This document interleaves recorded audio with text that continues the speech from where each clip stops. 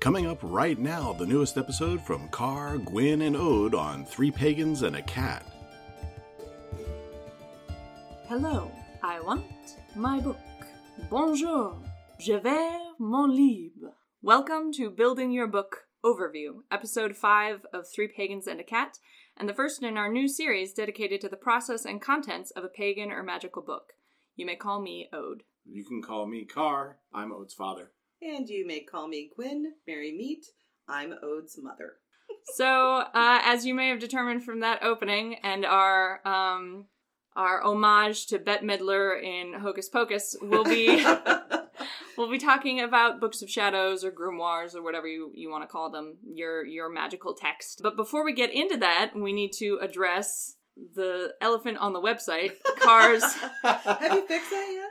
Oh yeah, on the website. I fixed it right away. Yeah. Car's name has changed on the website very slightly, and he is now going to explain why. So originally I had it as Car on Dagda because I did a Google search for Friend of the Dagda. You did a Google Translate. Did a Google Translate into Gaelic. Apparently Google Translate's not great. It led you astray. So I was calling myself Automobile of the Dagda. In this case, the female pejorative of an automobile of the Dagda. The lady car. Dagda. That sounds wrong. I'm just saying, that just sounds wrong. So what it should have been was Cara na Dagda. Right. And so I've now changed it on the website. Everybody's still going to call me Car because I much prefer that than Cara. Fair, Don't I guess. know why. It just feels because more in like English, me. It's because in English, an A at the end of the word generally indicates a feminine word. I don't know if that's why or if it's... I don't know. Maybe. No? Yeah. And hey, a shout out to the person who let you know Right. about the Yes, mistake. yeah, exactly. Who is a Gaelic expert. As we have previously stated, we're not experts on anything. And so we very much appreciate her assistance. Yes. Thank you for letting me know I was the female Car. The lady Car. Right. The lady car. The Dagda's lady car. Which was not the original intention. No, not at all. So So now it's correct. That's been corrected on the website. And good God knows I am not going to be letting anybody know what my actual name is because I'm terrified to find out.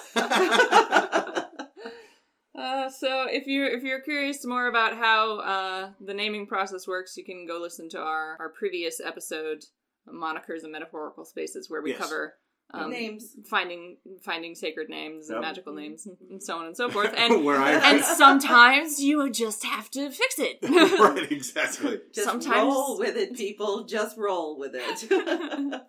Good grief. So we wanted to get that out of the way at the beginning of the episode, at the top of the hour, as it were. Thank you for putting it in radio terms just for me. Yeah, I try.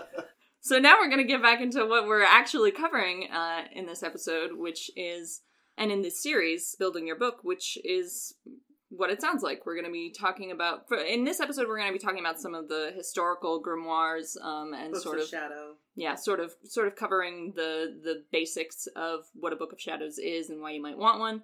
And then, or why you might not want one. Right, exactly. And then in the following episodes, we're going to be covering the sort of things you might put in your book in the process of building one. And Car is going to be building one as following we go. along with this process. Yeah, we still need to get that first Yes, component, well, that's right? kind of the first thing is buy a book. Right. Yeah.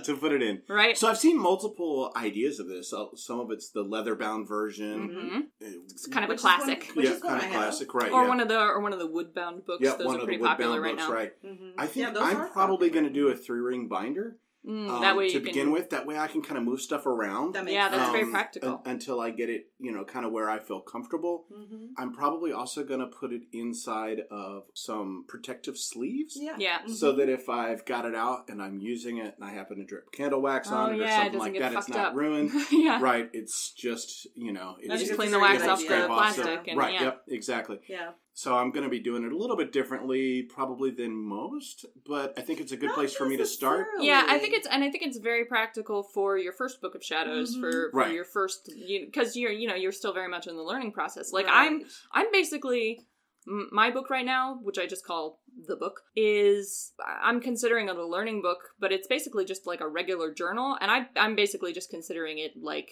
at some point I'm going to destroy it. Like, I'm going to take whatever's useful out of this learning process, transcribe it eventually into a permanent book, and destroy this one or archive it somewhere. I don't consider this like my permanent ongoing book. Right. So your way to do it is much more practical, I think, than mine, because I've basically made like a... I think that's true, but I'm also going to, as I move on in this, I'm going to move to a second binder, and I'll probably take out some of the stuff that I find pertinent or that works. Right. And the stuff that doesn't, I'm going to keep, though, and just kind of store those binders away and write, BOS 1, BOS 2 on the spine of them, just so that I can refer back at a later point and see what your process was. see what my process was to get there. Yeah. Well, and artists do that a lot. They keep a lot of their their early work so that they can refer back to it further along in their process. And it's always kind of a nice ego boost to look back at your early stuff and be like, wow, I really have improved, haven't I? Right, yeah. Now, there are those, however, who are not going to be comfortable with doing that themselves. For instance, when I originally started out in Wicca, I wanted a Book of Shadows that was already pretty much crafted for me. Sure. That had all the information I needed at my fingertips, but had then spaces and pages that I could add in later as I learned my craft. Okay. That is a perfectly legitimate way for beginners to begin as well. Sure. It's all in there, almost like, it was almost like a textbook of sorts. Right, or a workbook. That was already put together for me. I suspect there are a few of those out there, although I don't know of any off the top of my head. I know of maybe one off the top of my head. Well, I got, at that time, this was years ago, so I got mine actually from an auction website. But you can get these styles of books on Etsy. There are multiple bookworks out there, but this is the only problem with this solution. If you want to get something that's already made for you, that has everything and they make it look old-fashioned or however you want, they make it look like a quote-unquote, like from Charmed, so you feel shadows, that you feel witchy. You feel fancy, yeah. But it means you're paying more money. Oh, like some of these books can cost upwards of $600-700. Yeah, conveniently, depends on how much you want to spend. I just collect empty journals and then do nothing with them, so I just have a bunch lying around. Well, back in the day, I spent almost $300 on my Book of Shadows back then. It was made by someone.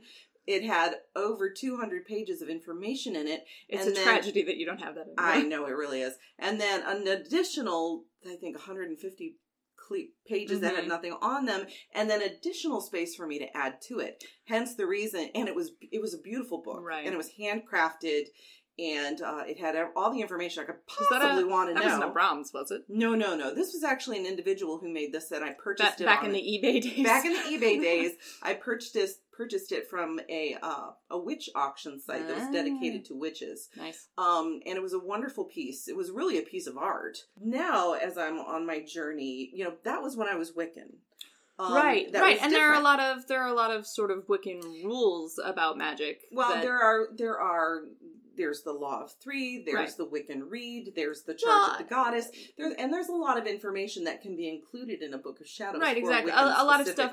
There's a lot of stuff that Wiccans are all going to ascribe to. Right. So it's useful to have just like a pre-made. To have a more senior Wiccan make sort of a guidebook for you. Yes, and that's really kind of how I used it, and it was very helpful to me at that time. Now, as a green witch, I'm crafting my own grimoire, and it was just a leather bound, or is, I'm sitting here holding it. It's just a leather bound journal that I actually got on Amazon.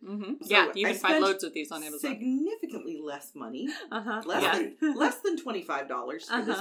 But it's got beautiful leather embossed cover. It's got a string, so it kind of feels old fashioned to me. But also, the pages inside are the journaling kind, where it's a heavier grain of paper. Yeah, something that you might see in the memory books where people put photos and use that special ink. I have a pen that I use specifically for this. I think it's probably like an acid-free archival paper. Yeah. Yes, that's exactly what I'm trying to think of. Thank you for saying that.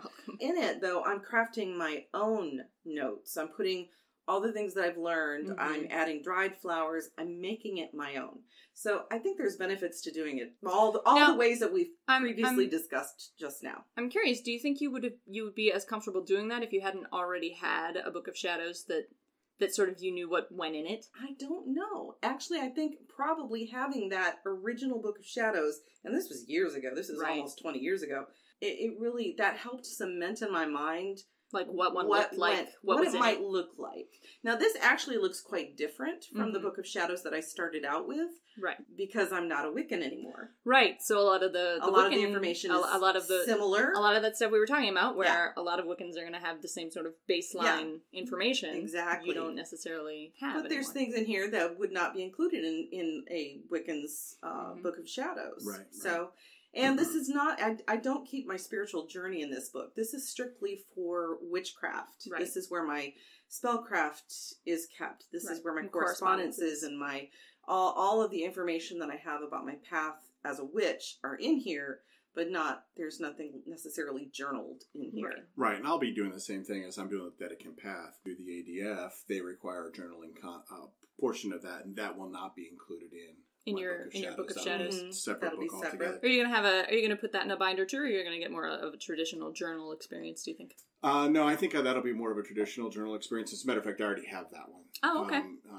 I know what you're talking about. Yeah. So that's something that I'll follow along in that. Just so everybody knows, though, there is an internet Book of Shadows. Yes, I've that seen you that. can get on sacredtext.com and download it. It's about 9 meg worth of spells and stuff already done. I just downloaded it. We'll make sure we put a link of that up. In the notes. For this episode so that you guys can find it. But I would suggest that if you download this, don't necessarily cut and paste it into your Book of Shadows. I would handwrite it. Because I think it gives it more intention when you do that. My experience has been, because like I said, I'm doing a learning book right now where I just, and a lot of that involves, reading other texts and sort of, trying to internalize that information. And part of that process for me is writing it down. And I don't know, something about the process of writing it inscribes it more thoroughly in my memory. I think it does that as well. I mean, anytime you involve more than one sense, you tend to get something more. So reading it and then writing it, gives you two different things. So it kind of sticks in your brain. Reading it back to yourself is another way to kind of do that. Yep. Additionally, I'd like to point out that, some traditions have specific rules or ways that they want something like this, or they may have their own books of shadow, and as well as what's in the online Book of Shadows may not specifically line up with what a person individually believes as a solitary. Right. So in writing it down, you can change it to fit what you do in your own path. And for instance, in this Book of Shadows, like they've got a couple of different things for Imbolc, a couple of different things for Beltane. So you could go through and sort of see which one applies most to you. Yeah. They've got hand fastings in here, both Wiccan and Celtic. Oh, nice. It has various people who put their things in it. That's what various contributors. Yes, multiple contributors. Yeah. That's very cool. So it's kind of neat. I did download it. I was going to say, is there like a fee to that? Or nope, it's completely free. That's nice. Yeah. That's a nice resource. Yeah. Yeah, we'll definitely put a link to that in the notes. Yes, definitely. And you can also get it on CD-ROM. There is a cost for that. But that comes with everything that's in the neo-pagan section on sacred texts. So that gives you, that's huge. Yeah, so that's you get all the articles. Yeah, so that's a wonderful resource for anybody to have. Really.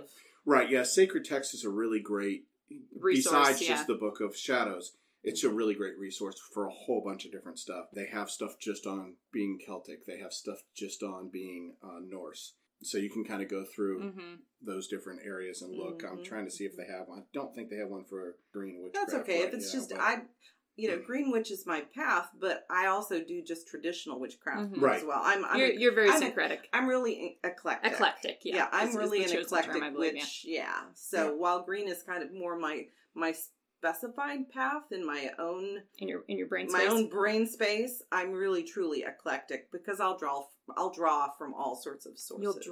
I'll draw from all sorts of sources. That's Southern coming in. Yep. So anyway, that's a good place, I think, for people to at least get an idea of what some of the stuff that would go in there is. So that's available. Again, we'll link to it. And we're going to be, as this series moves forward, we're going to be covering a lot of those topics in more detail in forthcoming episodes. Yes, you can buy the entire, I said CD-ROM, they've actually moved on, thank goodness. They're to flash drive now. Welcome to the 21st century! Since my laptop doesn't have a CD-ROM drive in it, That would be a pain in the Rumpelstiltskin. But it's 1,700 books are included in it, about 4 gigs. It's an incredible library. Cheesy crazy. It is $127, but it seems like for the amount of stuff you would get, and some of it you're going to ditch, but but to just have all that on hand, exactly.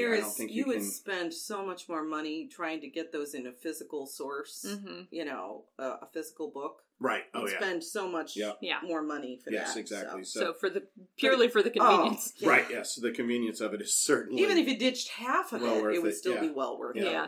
Well, we were going to cover some of the historical grimoires and books of shadows. Mm-hmm. And we thought we'd start with actually something that is not a book of shadows. We thought we would start with a book with a spectacular name that I am now going to read to you. The Magus, or Celestial Intelligencer, being a complete system of occult philosophy in 3 books, containing in the ancient and modern practices of the Kabbalistic art, natural and celestial magic, and showing the wonderful effects that may be performed by a knowledge of the celestial influences, the occult properties of metals, herbs, and stones, and the application of active to passive principles exhibiting the sciences of natural magic, alchemy, or hermetic philosophy, also the nature, creation, and fall of man, his natural and supernatural gifts, the magical power inherent in the soul, and with a great variety of rare experiments in natural magic, the constellatory practices, or talismanic magic, the nature of the elements, stars, planets, signs, and the construction and composition of all sorts of magic seals, images, rings, glasses, and the virtues and efficiency of numbers, characters, figures, and good and evil spirits, magnetism and Kabbalistic or ceremonial magic, in which the secret mysteries of the Kabbalah are explained, the operation of good and evil spirits, all kinds of Kabbalistic figures, tables, seals, and names, and their uses, and the times, bonds, offices, and conjurations of spirits, to which is added Biography Antiquia, or the lives of the most eminent philosophers, magi, and the whole illustrated with a great variety of curious engravings, magical and Kabbalistic figures, and by Francis Barrett, FRC, Professor of Chemistry, Natural and Occult Philosophy, The Kabbalah, London, printed for Lackington Alley, and Co. Temple of the Muses, Finsbury Square, 1801. It's a page-and-a-half long title. All one title. I just want to be clear here. There's no period anywhere in that. That's why there's a lot of commas and semicolons. Yeah. Well, they didn't have summary pages, right? Back and there was then. no back of the no back of the book. Cover there, the whole explanation of the book apparently had to go in the title. I don't even know if you have to read it after doing that. It's like, I got it all. Covers the whole text. In other words, it's a book of magic. Various forms. Various forms of magic. The scary thing is the book's only 157 pages long, but 2 pages of its title. Oh my word! So you may have caught there at the end. This is from 1801, right? And a lot of the historical grimoires are from that era or even older. Yeah. A lot of them were quote unquote translated, and there's in a lot of cases scholarly debate about whether they were translated or created. Right. In the sort of Victorian era where occultism became very popular for a while. Yes. Yeah. But some of them do have genuinely ancient origins, at least insofar as we've been able to trace them back. Right. Yes. As best as we can do. as best as our limited resources. As best as scholarship has been able to determine, and we, with our questionable setup, have been able to verify.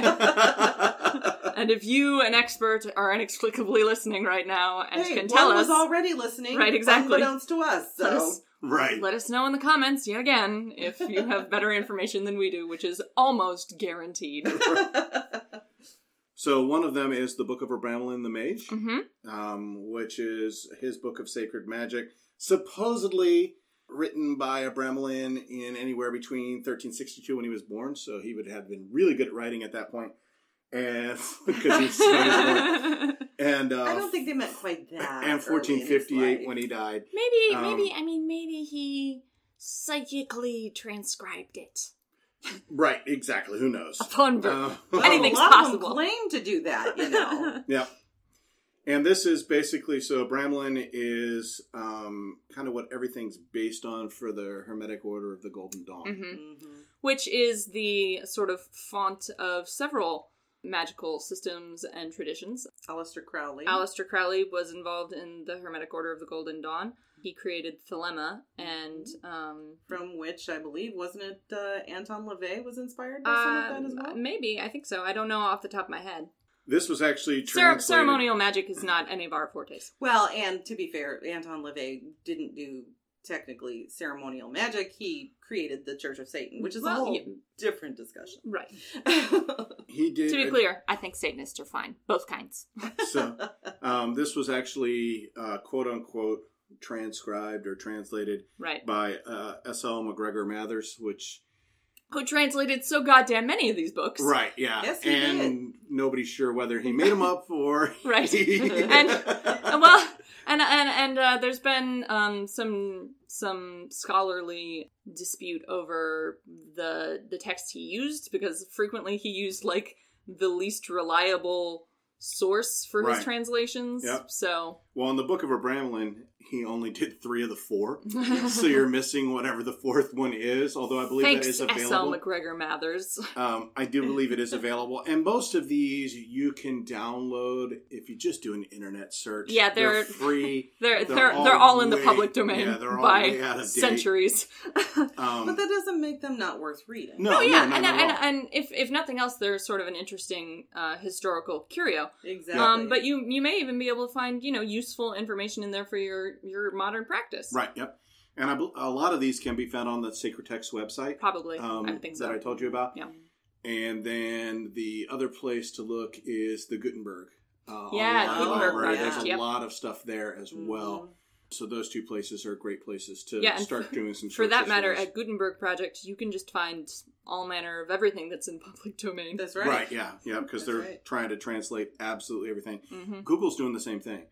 So Google Books is actually trying to put a lot of those books that are available in public domain. Yeah, but they have more limited previews. Yeah, and they tend to be scans rather than... the Gutenberg Library is basically notepad files. Correct, yeah. You can get PDF download most of the time too. Yeah. And I completely forgot about that. I forget it. I don't think it was the Gutenberg Library, but there was a Chicago... Oh, that's right. They had a book of spells. I can't remember what it was called. It was a Chicago Museum. Yep. And they had an online... They're translating ancient books, and one of them is a book of spells that they have invited the public to assist in translating. In the translation process, and I completely forgot that one, but it is fascinating. And some Wiccans and witches actually have been assisting with the translation of that online. Yeah, and it's nobody famous. It's just some Italian randoms. It's written in Old English, which is what makes it difficult to understand. So people have been kind of trying to figure out what it says. Yeah, but one section a lot of it's just little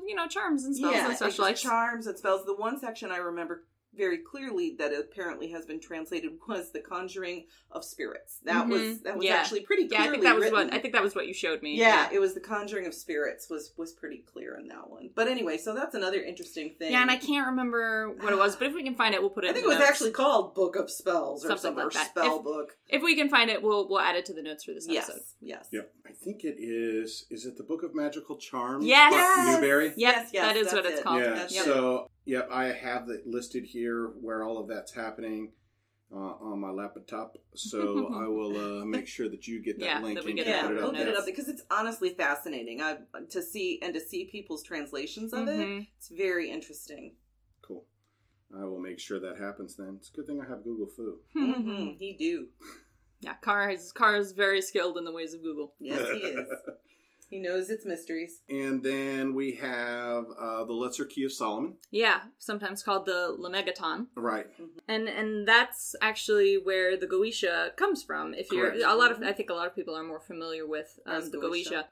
But the Ars Goetia is only the first of 5 books, which make up what's the so-called Lesser Key of Solomon. Also known as just the Key of Solomon, I believe. Sometimes, yeah. Sometimes. So I think people get that and sometimes known as the let's see, Clavicula Salomonis Regis. Right, yes. Yeah, because there's no reason why it should have one easy name. Right. It should be in Latin as much as possible. Right. But it really is like a library of books, the whole Key of Solomon. It's the Ars Goetia, the Ars Theurgia Goetia, the Ars Paulina, the Ars Almadel, and the Ars Notoria. And each book covers the conjuration of a different class of spirit, basically. Yep. And again, very big. Aleister Crowley in that one as well. Did a lot of that, helped translate quite a bit of that as well. Well, and the Goetia especially has been a huge influence on a lot of ceremonial magic in particular, Yes. but on a lot of magic. traditions. Right, no, it's because the 72 demons are in that, correct? Yep, Yeah, the 72 yep. demons, I believe, are in the Ars Goetia, yes. So that was another big one, and then we have the Grand Grimoire, which is a black magic grimoire that dates from either 1421 or 1521. Who knows? It's only 100 years. Who cares? It's also known as the. It's only a whole human lifespan. No big deal. It's also known as the Red Dragon, which I think is what you had heard it called. Yep. It's divided into 2 different books as well. I believe the same dude. I think it's SL again. That dude, man, he did nothing busy. other than translate crap. I think that was his whole job. His whole gig was making questionable translations. Was he a monk? I don't know. Yeah, I don't know. Actually, in popular culture, it's been done a ton. You know, it's the book from the movie Warlock. Yeah. With Julian Yeah, the Sand. Grand Grimoire is a popular... Right, yeah. Yep. Well, it sounds fancy. Doesn't it just? The Grand Grimoire. It's in Sleepy Hollow, the TV series. Mm-hmm. And it was once owned by John Dee. Ah. That makes a lot of sense. Yep. So, Explain who John Dee is. John Dee was an occultist. Also mathematician, astrologer, astronomer. Like busy dude. Yeah.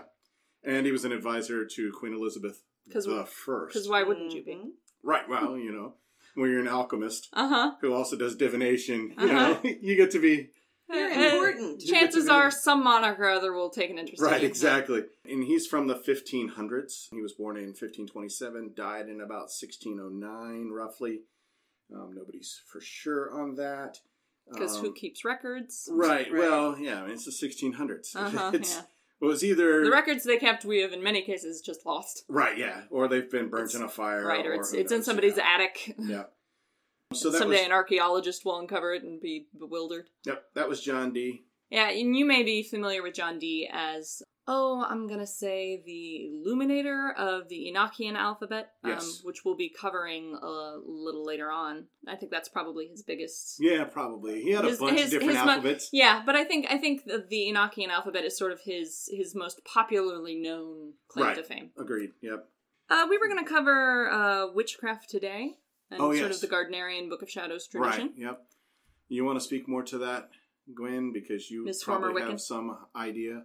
Well, nothing like putting me on the hot spot there. Actually, my family does not know this, but I did not study Gardner when I first started in Wicca. I actually started with Scott Cunningham. Ah. And so I never sort of actually, the gentle introductory. Yeah, I was never interested in covens or joining a coven. And that Cunningham was primarily, had the solitary Wicca. Yeah, and Cunningham was the solitary Wiccan. He really is the one who kind of introduced that, along with Marion Green, which alone was her book. So, sort of pioneered that. You don't need a coven. Exactly. So I never, and Gardner, he created British traditionalism. Right, and it was a very coven-focused. And it was very coven-focused, yeah. so I've honestly never read what the man wrote. So I know very little about his Book of Shadows. We have discussed, I do know that Doreen Valiente, she rewrote a lot of what he put in there. She created the Charge of the Goddess. Yep.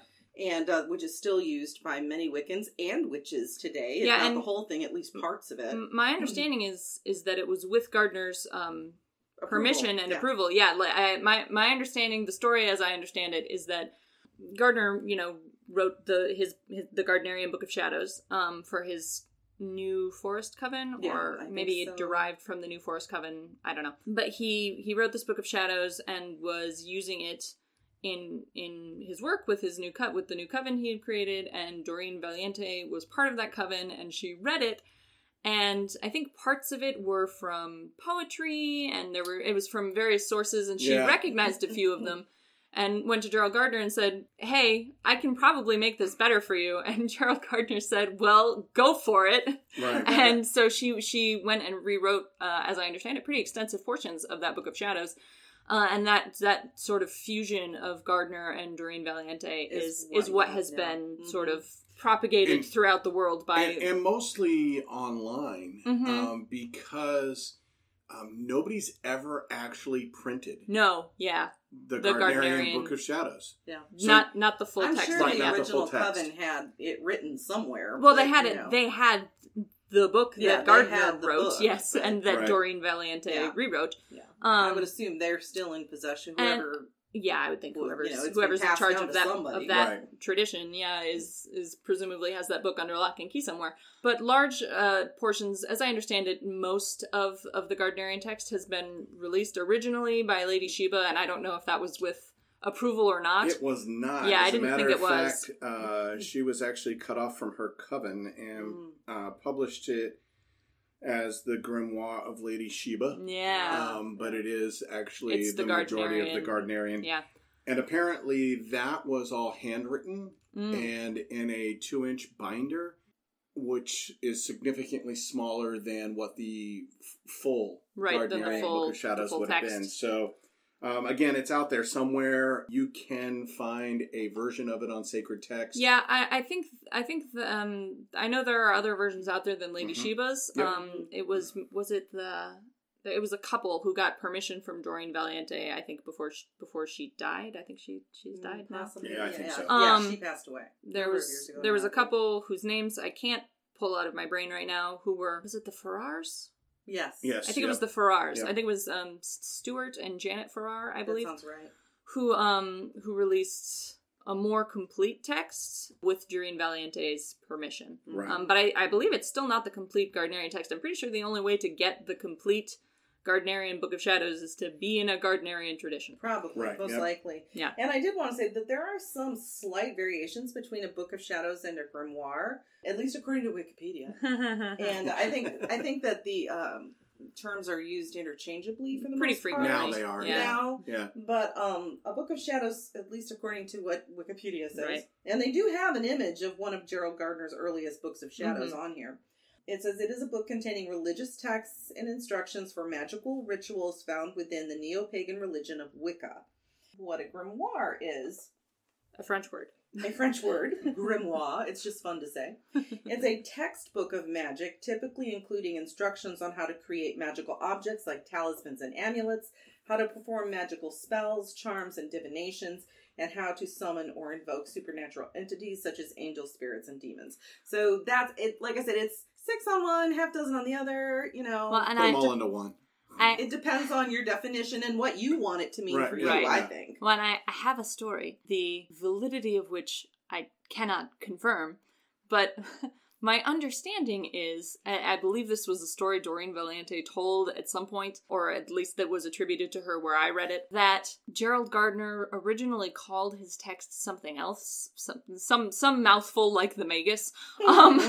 And one of his books, possibly maybe it was even Witchcraft Today, was being advertised in a magazine, and on the opposite page, there was an advertisement for a novel called The Book of Shadows. He was so taken with that turn of phrase that he decided it was what he would call his magical book. Now, I don't know if that's true or not, but I think it's kind of a charming anecdote. Kind of a charming story, if it's true. And I think it clarifies, true or not, I think it clarifies an important point, which is, it doesn't matter what you call your book.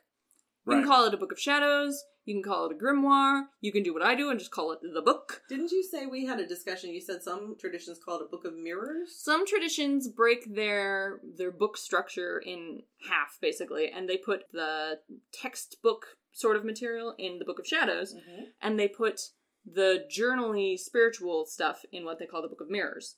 Yeah, originally Gardner's thing was to be called High Magic's Aid. And then he saw the novel. Which was written by a guy named Mir Bashir. Even the magazine is called The Occult Observer, from 1949, Volume 1, Number 3. So we can track that magazine down and see if that novel is advertised opposite a Gardnerian book. Yes. And Doreen Valiente said that it was a good name, so we kept it. Yeah, and it is a good name. Right, yeah, it makes more sense, I think. I want to say, even Cunningham had a word for his own. It's been such a long time.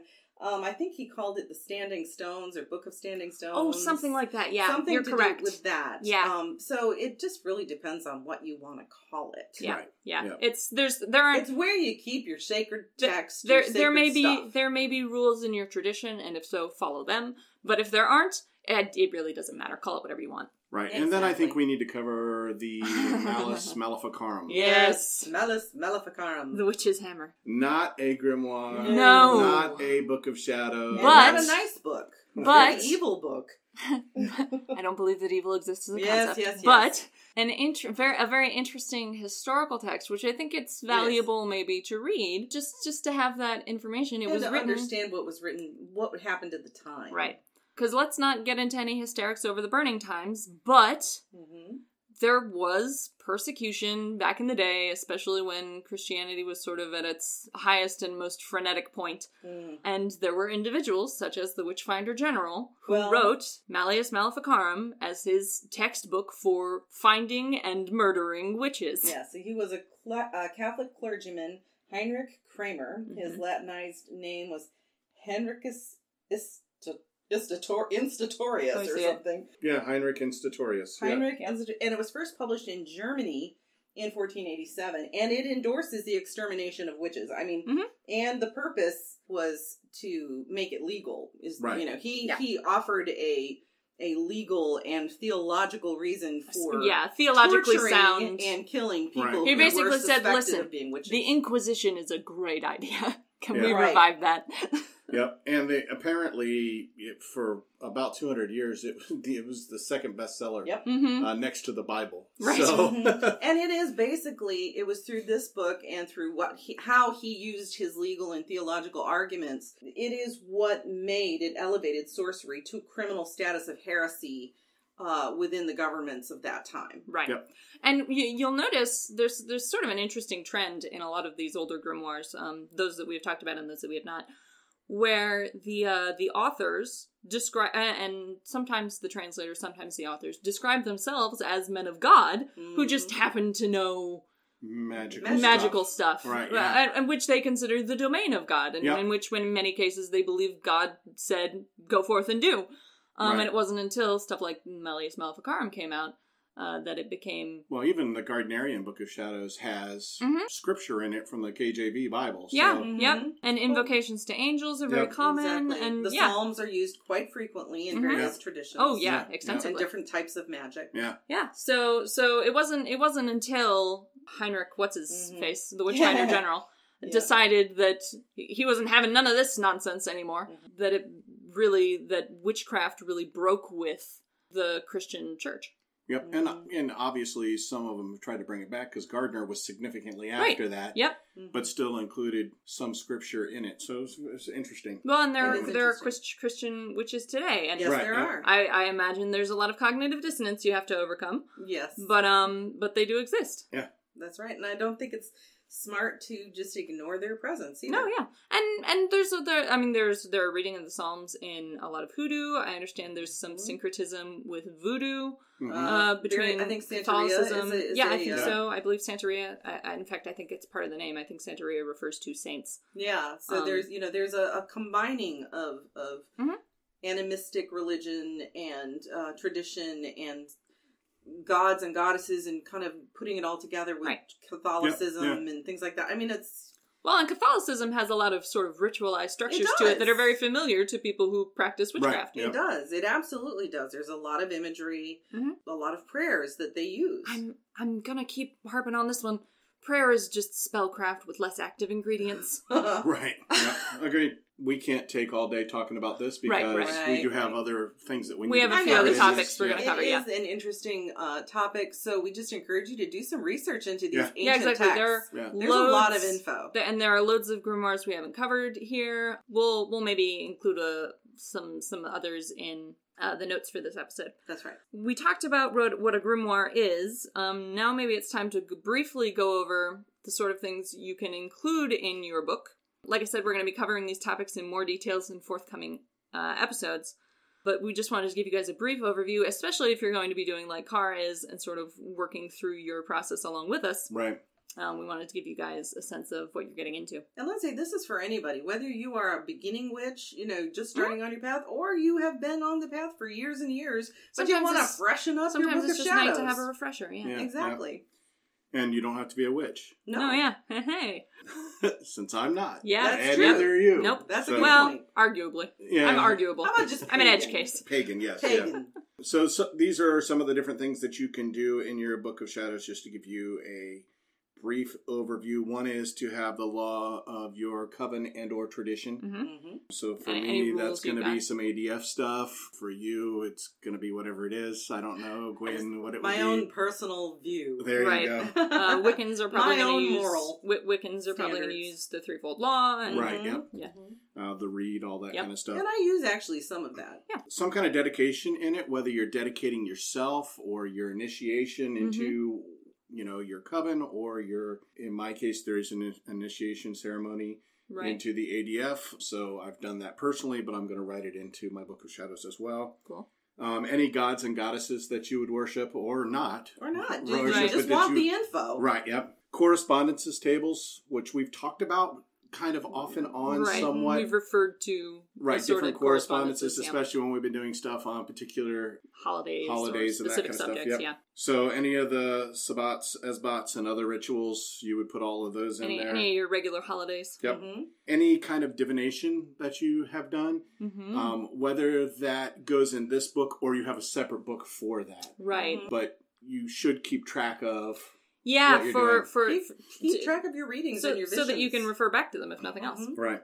Any of the sacred texts out there that you feel are applicable to you that you can download Right. offline, you can put into your book as well. Anything you think you need the full text of. Right, yep. Right. Any kind of magical recipes Yep. that you would need. For your salves or your teas. Yep. Spellcrafting Mm-hmm. also in there. There's a bunch of different ways to do it. Mm-hmm. I want to a add bunch of that different ways to organize it. as a green witch and just as a person, I grow a lot of herbs and flowers, and so I dry a lot of my herbs and flowers and add those into my Book of Shadows once they've been dried, or my grimoire rather, into my grimoire, and write down what the description are, what they're, what I would the use them for, correspondences are. or Right. even the spells that I've used them for. Right. So that's another thing you can do too, to personalize it. Yeah, definitely. So those are the basics of what you can put in. Names. Oh gosh, yes. So As we were just talking about how you can call your book anything you want. Well, here are some suggestions. I'm just going to read maybe half a dozen of these so we don't get too carried away. But a Book of Sails would be for people who worship the sea. Book of the Dead, obviously. I think you can pretty much figure that out for spirit workers. A lot of kitchen and cottage. A lot of witches. A lot of kitten witches. Call them kitchen witches. Wow. Call it the kitten annuals. Did that one on purpose. Well, kitchen gotta get annuals. that in there somewhere. I love that, kitten witches. That's great. Oh, listen, there's got to be one out there somewhere. Oh, yeah, Probably. absolutely is. If you're out there, please tell us. And send us pictures. Urban archives for people like us who who don't live in the really live in the cities, country. We live in a city, and so something that's a little bit more in what you're actually dealing with. There are still spirits in the cities. That's right. Some other stuff that you can throw in there: pressed flowers, Yep. and leaves. Star charts Yep. would be another good thing. Yeah, especially if you're into astrology. Yep, Oh, exactly. absolutely. Yeah, a calendar, just so you know what because it's really easy in our day and age to miss what were important to people of an older age. It's really important for me to miss what's important to me now. I can't tell you how much trouble I have keeping track of what dang day it is. I will tell you that if you have Google Calendar... Oh God, I rely so heavily on Google Calendar. That there is an app, or not an app, an actual calendar out there called... I'm going to find It's it on here his in a phone second. somewhere. It's on my phone, yes. He's got to look through his list of apps. That actually pulls all of the pagan holidays. Oh, very nice. Yeah, so and just it's... automatically imports them. Automatically imports them. That's nice. And so, like, if, for instance, today I know is the end of the Rowan Celtic Tree month because it tells me that on my phone. And so I then know that today tomorrow... being the day we're recording, February 17th. Right, yep. And I know tomorrow is the start of the Ash Celtic Tree month. I have all of that shows up on my phone. It's not just Celtic, it's kind of you everything. can import in sort of. Exactly. You know, another thing that you can do that I'm actually planning to do with my own grimoire is I have Llewellyn's calendar. Yeah. The witch's calendar, which I love. Yeah, it's up on the wall in the kitchen. And but at the end of the year, when I'm ready to go from 2018 to 2019, each month they have some really helpful either a ritual or a spell or something that's included in that calendar. It's got just a lot of helpful information in it. So I'm just planning to cut some of that out and paste it right into my. It's not like you can reuse a calendar. You might as well. Exactly. Right. Why not recycle it? Yeah. So, any of that kind of stuff, if you do any kind of astral projection, that kind of thing, you would want to kind of keep that information in there. Personal rituals, dream journaling, that kind of stuff can either go in there or a separate journal. I have a separate book for my meditations. Yep. Something else you might consider including is if you do artwork, devotional or otherwise, it might be worth putting it in your book. Absolutely. And that's drawing, that can be poems, that can collages, be song lyrics, it can be, a myriad of different things. Whatever speaks to you. Right, whatever that your creative work, right, in many cases can double as spell work, so might as well include it. Yep. Also, one way that you can kind of hide some of what you're doing is to use a magical alphabet. Yeah, we talked about that. If you can get familiar with one, right. Write in code. I use the Theban, which is typically known as the witch's alphabet. And it is a corresponding alphabet, which not all of them not all of them are perfectly correspondent. Some people use runes, but I like to use the Theban. Because it does correspond specifically with each letter of the English alphabet. You can also download the Theban font. Yes! So there's a font for that. Yeah. That's free, so we'll again include a link to the that font. in the notes. Actually, I found a place that has 5 or 6 different languages. Nice. That are magical languages. Yep, that are all packaged together in a zip, and so we'll include the link to that as well. I have downloaded them; they're all tested. There's no malware or anything in them, so they work. They all work. Yep, that is correct. Again, Norse runes for you, right? And there are a few runic alphabets you could use. There's the Elder Futhark and the Younger Futhark and the Anglo-Saxon Futhork, and there's, the long staff Danish and the short staff Danish, and there are a bunch of them. But the Elder Futhark, at least, and I think the Younger Futhark, they don't, although they're usually written next to letters, they don't actually correspond to letters, they correspond to sounds in Old Norse. And so they're missing some sounds that we have in English, and the Younger Futhark actually expands that alphabet specifically because they were missing some sounds they had in Old Norse. So it's difficult to transcribe things completely in runes. If you try it, first of all, acknowledge that you're not writing the way that your ancestors did, and that you never will be able to, because in many cases your ancestors just didn't write anything.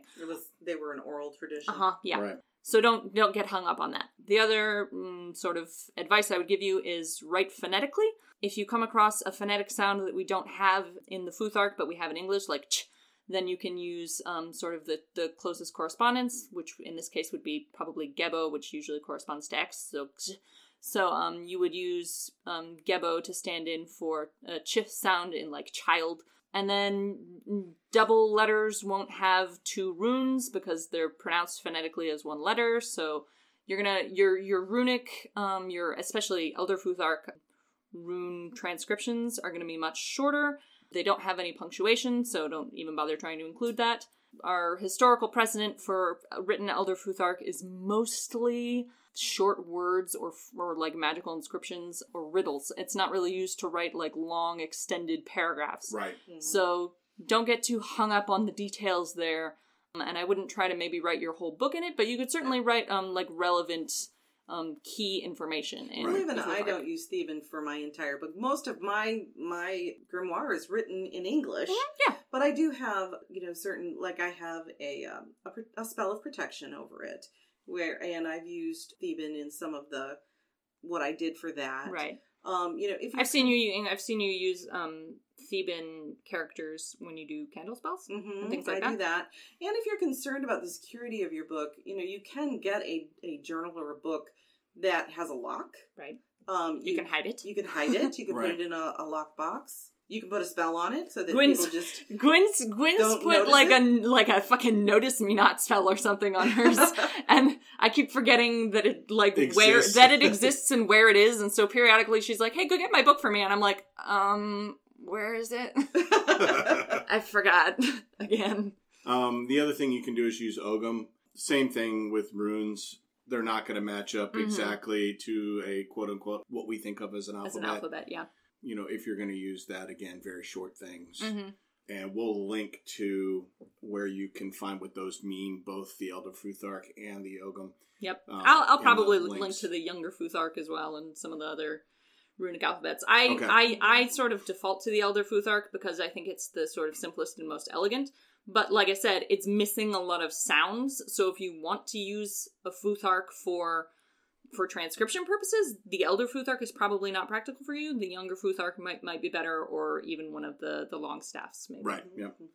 The other thing would be celestial languages. Right, like Enochian. Enochian, like John Dee's received language. Right, yes. Yep. Which he received this, as I understand it, with the assistance of Edward Angelic. Kelly. Yeah, Edward Kelly. Yep. Was the psychic he worked Kelly. with. In the late 16th century, Kelly was a spirit medium. Yeah. And he worked with Dee in his magical investigations. And so these were, quote-unquote, angelic alphabets that they received, and that John Dee transcribed. Right, which I believe he says he received from the angel Metatron. Who was supposed to be the voice of God. Right, yes. Right. Catholic tradition. Right, yeah, Yep. So... in the angelic hierarchies, as they are currently known. Right, or you can watch... what was that? Kevin Dogma. Smith? Dogma. Yeah, there you go. Which I feel like we need to watch tonight, just because we're talking about all of this. But I think the only other topic we had considered discussing, at least during this episode, is sigildry. Yes, yeah. The process of writing sigils, which I do because I use runes very sparingly. For personal devotional reasons, I believe in using runes only under specific circumstances. So for my more sort of general magical purposes, I use sigils, which are, there are various ways to compose them, but the way I compose them is that I write my statement of intent in English, and then remove any duplicated letters. If it's a very long statement, I'll also remove any vowels. You take the remaining letters, and you break them into their component parts, so an A is 2 diagonals and a short horizontal line, and an L is a long vertical line and a short horizontal line, and so on and so forth.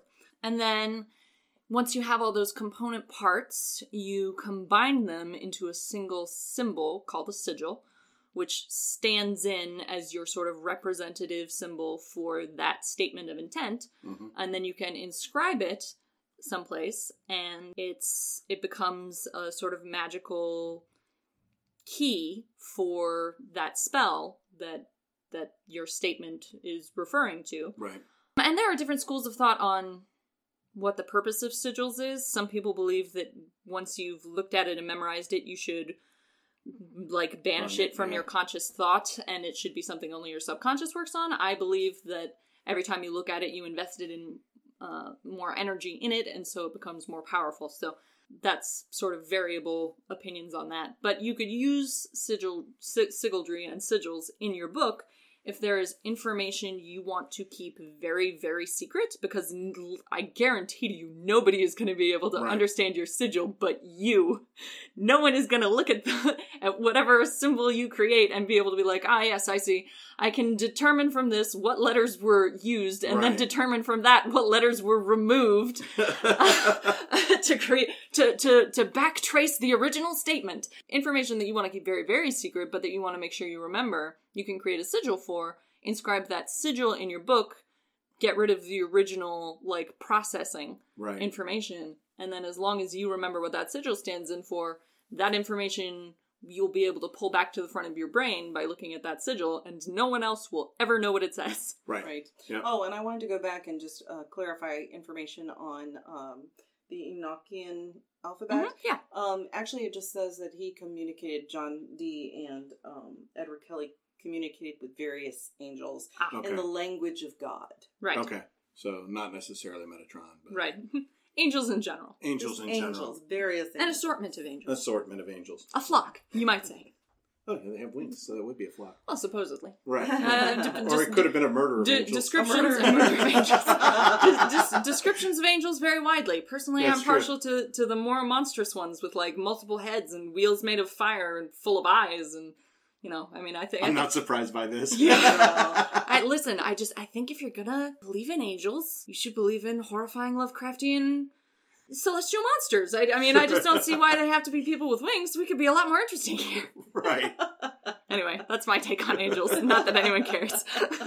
On the next episode, which, by the way, just in case you guys are wondering why we have more than one a month. Right, yeah. Because, we've been out for, I think, 6 weeks, and we've uploaded, this will be episode number 5. 5, yeah. Is that you guys are listening so much. Yeah, oh my gosh, you guys. We love you. Thank you so much.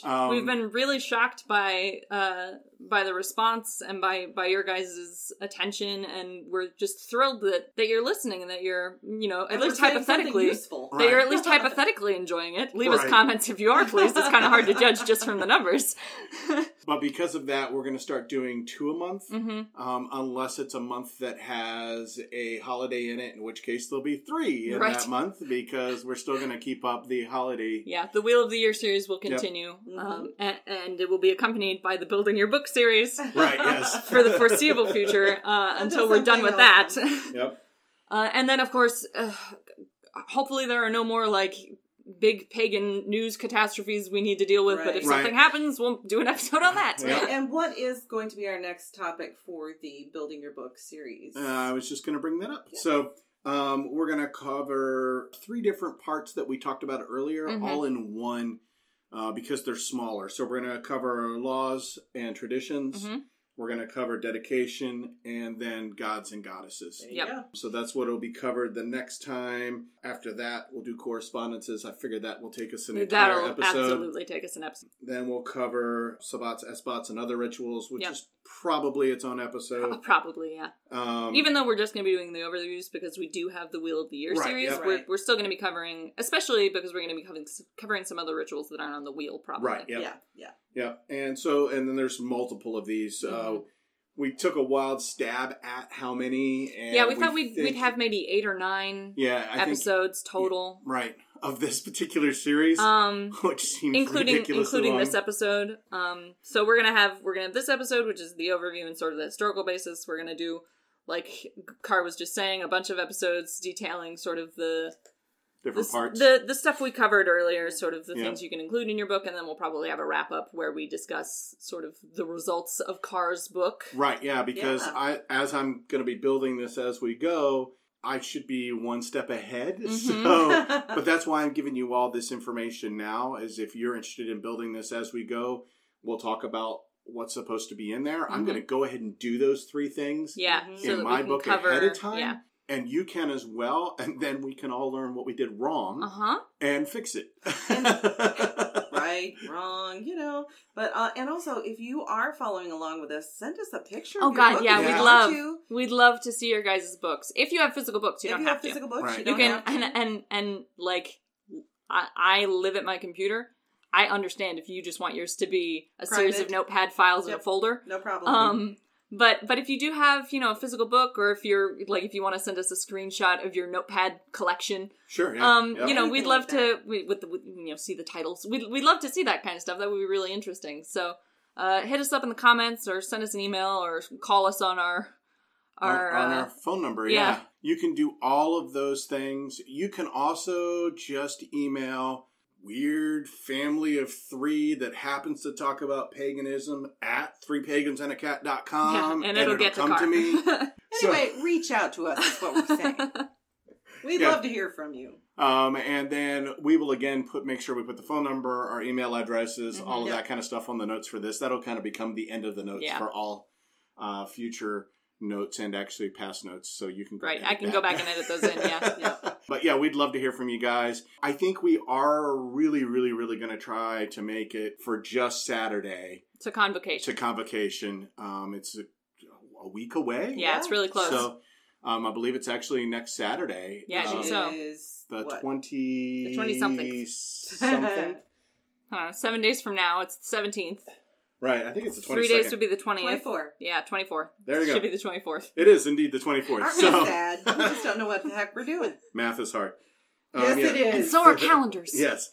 So the 24th of This month is February. Yep. We're in 2018, so if you're listening to this later, ignore this part of it. We can't help you. Yeah, we can't help you. Can't guarantee we'll be at Convocation 2019. Yeah. It's in the Detroit area. Detroit area. If you want to know more, you can just go to convocation.org, and it will get you there, or we will also put it into the notes. Yep. So that you can just click on the link. If you want to go for the entire 4 days, you can get a hotel room, although there's no special on them anymore because it's too close. Right. And it's ridiculously expensive. Hopefully, if you're planning to go for all 4 days of Convocation, you have already set this up. Yeah. And honestly, I do wish we could go for all 4 days because it looks like it's going to be wonderful. So hopefully next year. What I'm trying to say is, though, it would be worth your time and effort to get there. Right. Because it's going to be fabulous. Yep. The other thing I wanted to bring up is Gwen now has her own page on threepagansandacat.com that you can click on, and it just says services. And if you click on where it's services, it's got information on how to get in touch with you for spiritual readings and that kind of stuff. So they can do that right there on the website. Translating that, you can get in touch with Gwen. Right, yeah. Right there on the website. On the website. For readings and such likes. Right, yep. Your email address is right there, so they can just click on it. And, you can contact me and we can sort things out. Yep, whether it's by email or by phone or by Skype or by whatever. If you're local in our area, by that too. So, if you happen to be, anywhere, if you happen to be in Detroit for Convocation. Spiritual readings. So it would be, I can't guarantee communicating with ancestors or loved ones, but, spirit guides and whatever spirit is choosing to want to communicate with you that day. She's got, frankly, an uncanny hit rate. Yeah. So I would be happy to assist anybody who needs a spiritual reading. Yep. So all of that information's on the website, as well as pricing for that, because it takes a lot out of her to do it. Yeah. So, and once we have confirmed that we'll be at Convocation, we'll have a post up on Twitter probably. Yep. Saying we'll that we're going to be that. there. Yep. And we'll put it on our calendar. It'll be on the calendar online. Yep. And so if you see us at Convocation, we'll be wearing note tags. Note tags? Name tags, probably. I'm going to try to figure out how to do a note tag now. Note tag. Yeah. So if you see us at Convocation, come say hi. Yep. We'd love to meet some of y'all. Car, Gwen, and Ode on the name tags. Yep. So find us. Maybe I'll actually put my full one on there spelled correctly. Just in case the person who talked to me is there. Is present. All right. Thank you all very much again. We will talk to you in a couple of weeks. Yep. You've been listening to Three Pagans and a Cat. Find out more information at www.threepagansandacat.com.